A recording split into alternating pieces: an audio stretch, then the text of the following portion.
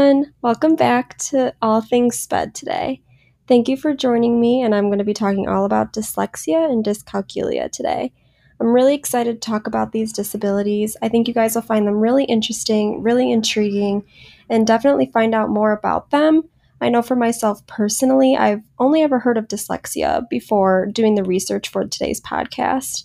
I had assumptions about dyslexia. I thought it was just mixing up letters. I know celebrities that have it, and I thought I knew what I needed to know about it. But being a future teacher, I wanted to do more research and find out how I can help my future students. And I think the research that I completed for this podcast is really useful and really beneficial for future teachers or even people who are teaching now to find out more about these disabilities and how they can help their students.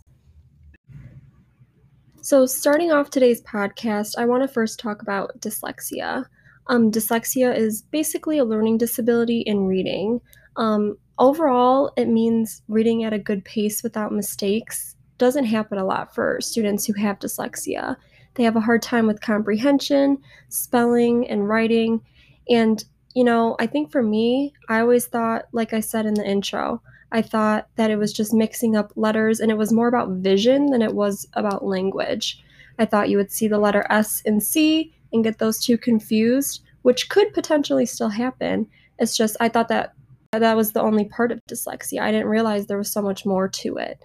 And I realized that through my research that it's actually a lifelong issue in people and it can run in families, which I think is really interesting. If a parent has dyslexia, their child is more likely to have dyslexia. Same with if your sibling has it, you're more likely to have it. And even if you don't have dyslexia necessarily, it's even more common just to have problems with reading in the classroom. It's also caused a lot by differences in brain structure. This doesn't mean that it's necessarily a sign of intelligence. People who have dyslexia are still very smart. It doesn't have anything to do with how intelligent they are. It's just problems that they have with reading, and they need to learn strategies on how to improve their reading skills.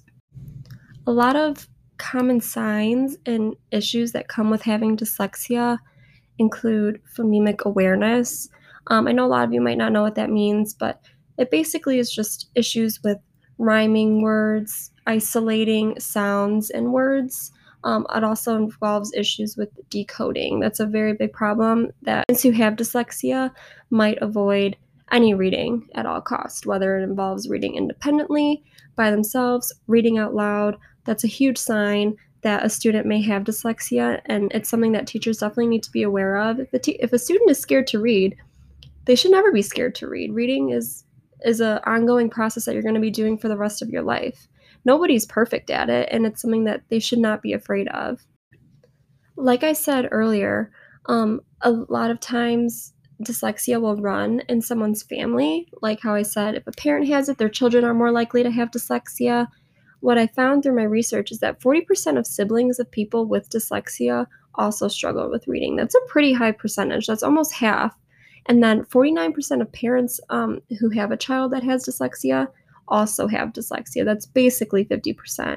That is a really high percentage, and I think it's a lot more common than even I initially thought that dyslexia was. And then another interesting thing that I found out about dyslexia is that brain structure changes after instruction. While students are learning reading strategies and ways to better decode and comprehend, their brain structure will actually change. I did say that a lot of times it either runs in the family or it's a difference in brain structure in the people who have dyslexia, and the brain structure will actually change as they learn new strategies on how to read.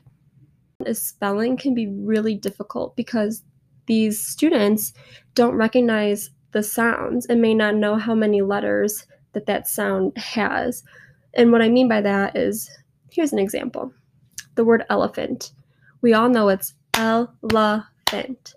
A student with dyslexia might hear the L, fint, and spell the word completely wrong. They might start it off with the letter L, A, F, and T. They might think that that's how elephant is spelled because it sounds like that. You know what I mean? So a lot of times these students have a really big issue with spelling. once you find these signs in your students with dyslexia or your children with dyslexia, how do we go about diagnosing it to be sure that it is actually dyslexia that they have? I found through my research that when diagnosing dyslexia, there must be a full evaluation for the child. That means multiple tests could be done in order to confirm or deny that somebody has dyslexia. And then once you find whether they do or not, psychologists, clinical psychologists, and neuropsychologists are often the ones who will confirm or deny this.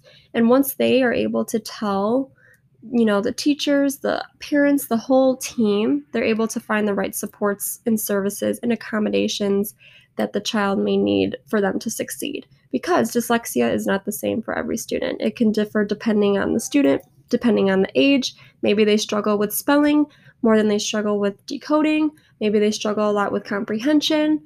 It could be a whole range of things for the student.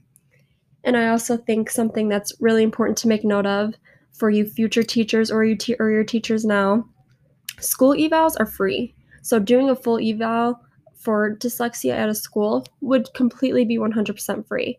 However, there is an option to do private evals as well, but with the private evaluations, those can be a little bit more pricey, which, depending on the family, they might feel more comfortable doing it privately and not letting the school have access to all those records right away. Okay, now for the fun stuff. Now that you know everything about dyslexia, how to find it, what are some common signs and symptoms in children or students who might have dyslexia, and even how to diagnose it and the evaluations that could possibly go along with it, I want to start talking about the classroom accommodations that could be made for the child. I think this is exciting for me because I love to plan what students need to make their education better, easier, for lack of a better word. So let's get into it. Some really great classroom accommodations for children with dyslexia. I found that visual schedules are really beneficial, having pictures along with the words so the student can see what they need to do instead of trying to read it, as reading can be really intimidating, or even having large print as an option for the student. So if a class is reading a text, make a different copy for the student who has dyslexia and enlarge the print so it's a little bit easier for them to see the letters and to be able to read the text. I also think providing extra time, let's say there was a reading assessment. A child had to read a short passage, maybe answer some comprehension questions, allow more time for the student to be able to do that so that way they have a better chance of being successful. You want to grade the student on the content. You don't want to grade them on how fast they can do it. As long as they can, that's awesome. If it takes them an hour instead of 30 minutes, that's okay. So I think providing extra time is really, really imperative. I also think working in partners is great. So let's say these two partners were doing a presentation about a topic. The student with dyslexia, for example, can tell the other person what to write on a worksheet that they have to fill out for it. They can give out ideas, and then if they have to present to the class, the person with dyslexia can speak out loud their own ideas rather than trying to read off of a paper. And then they get to work in teams, which is always good. Collaboration is a great skill to have, even early on. And I also think using a bookmark for reading is awesome. This way they can, and this is a cheap option. I feel like you can get bookmarks at the dollar store. So this is definitely a great option for your students. You use a bookmark so they can keep track of the words as they are reading and be more on task. When it comes to introducing new concepts in a class, I think, typing out notes or an outline for the student to follow, maybe giving them some visual and audio support. So let's say as you're going over a topic in class, you record your presentation and then you give a copy of that to the student so they can look at that maybe at home or in free time in the classroom and be able to listen to it again so they can better understand rather than relying on the text. And then even when it comes to giving instruction, give step-by-step, more detailed instructions, read them out loud to the student, simplify, use keywords instead of long drawn out sentences. Get straight to the point so the student has less to read and is able to better understand. I also think checking in with the student often is great to make sure they're on the right task. If they need help, maybe they're a little shy and don't want to ask you for help, I think checking in on your own and taking that extra step is great to do for the student. And then when it comes to completing tests and assignments, this can always be intimidating, or it's just something a lot of kids don't want to do. I mean, who loves to take a test? Nobody. So I think the whole point of this is you want to make it easier for your student. So I think it's better to grade the material rather than spelling or grammar.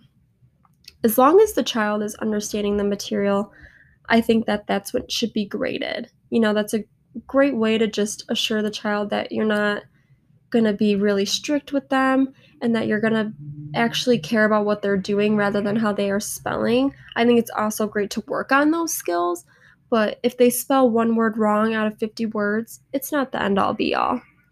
I also think it's good to give them different options for assignments, maybe an oral report, a video presentation, instead of a paper where they might struggle. Give them different options and be flexible with your students. Let them be creative. Students are a lot more creative than we give them credit for. Let them be creative. And if they have dyslexia, oftentimes they might know what works best for them.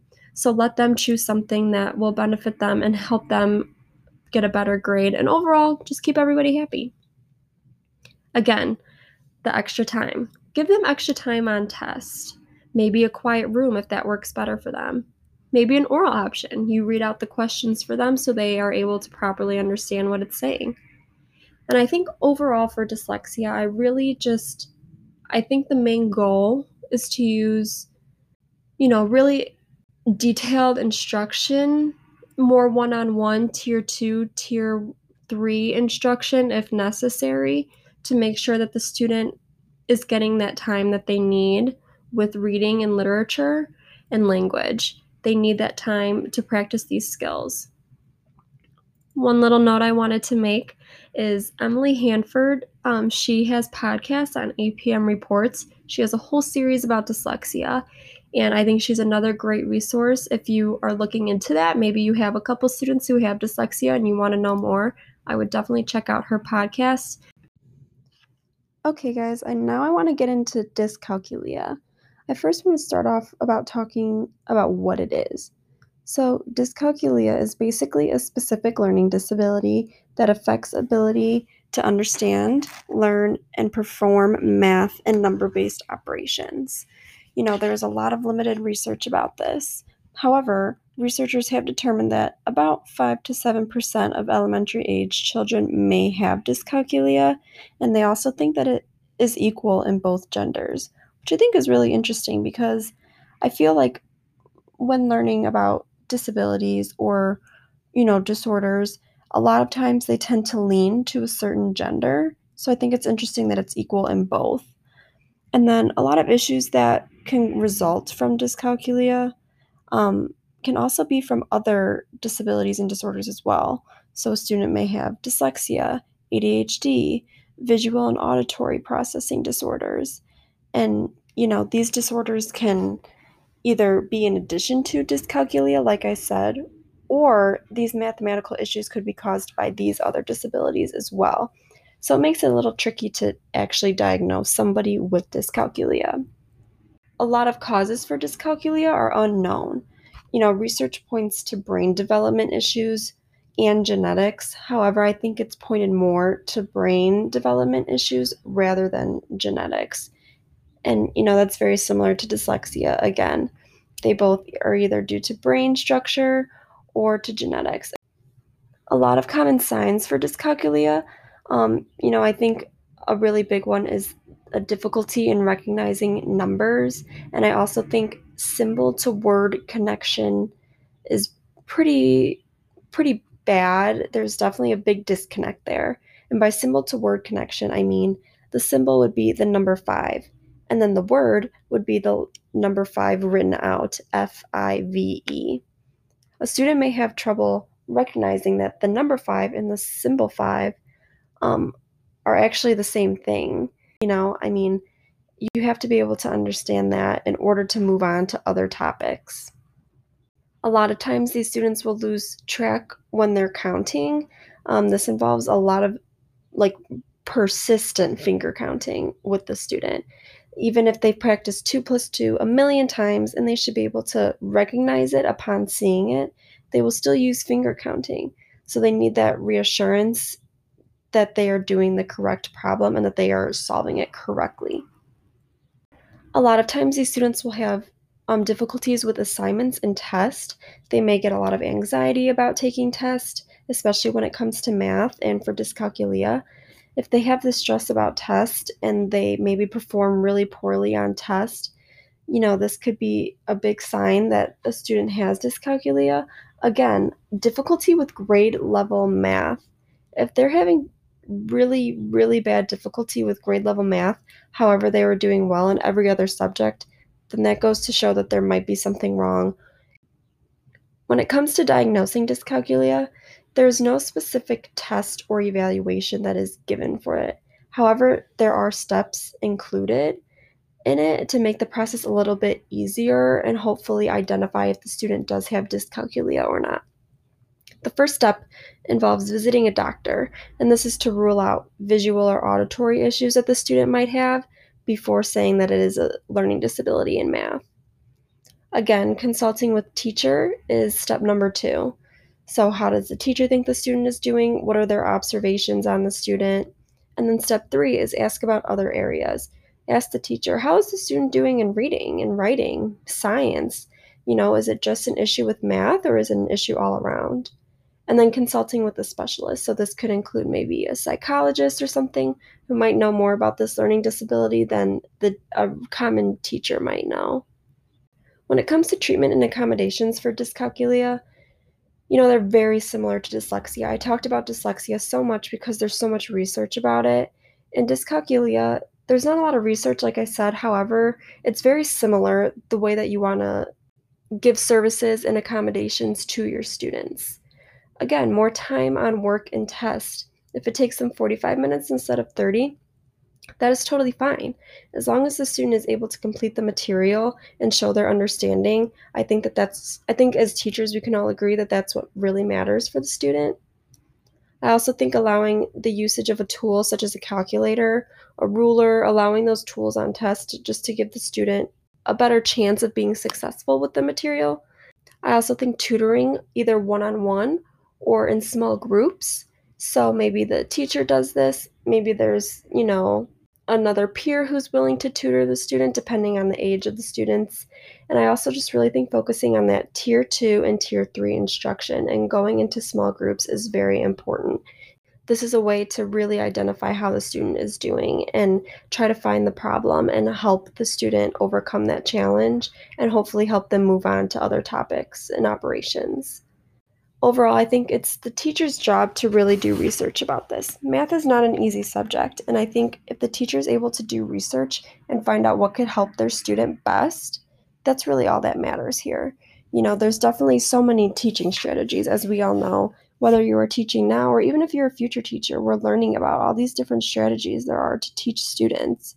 And I think it's important to do trial and error, see what works for your students, and really try to get a grasp on what can help them, especially with something as uncommon as dyscalculia. Guys, thank you so much for joining me today on this podcast. It was really interesting to do the research for this on dyslexia and dyscalculia.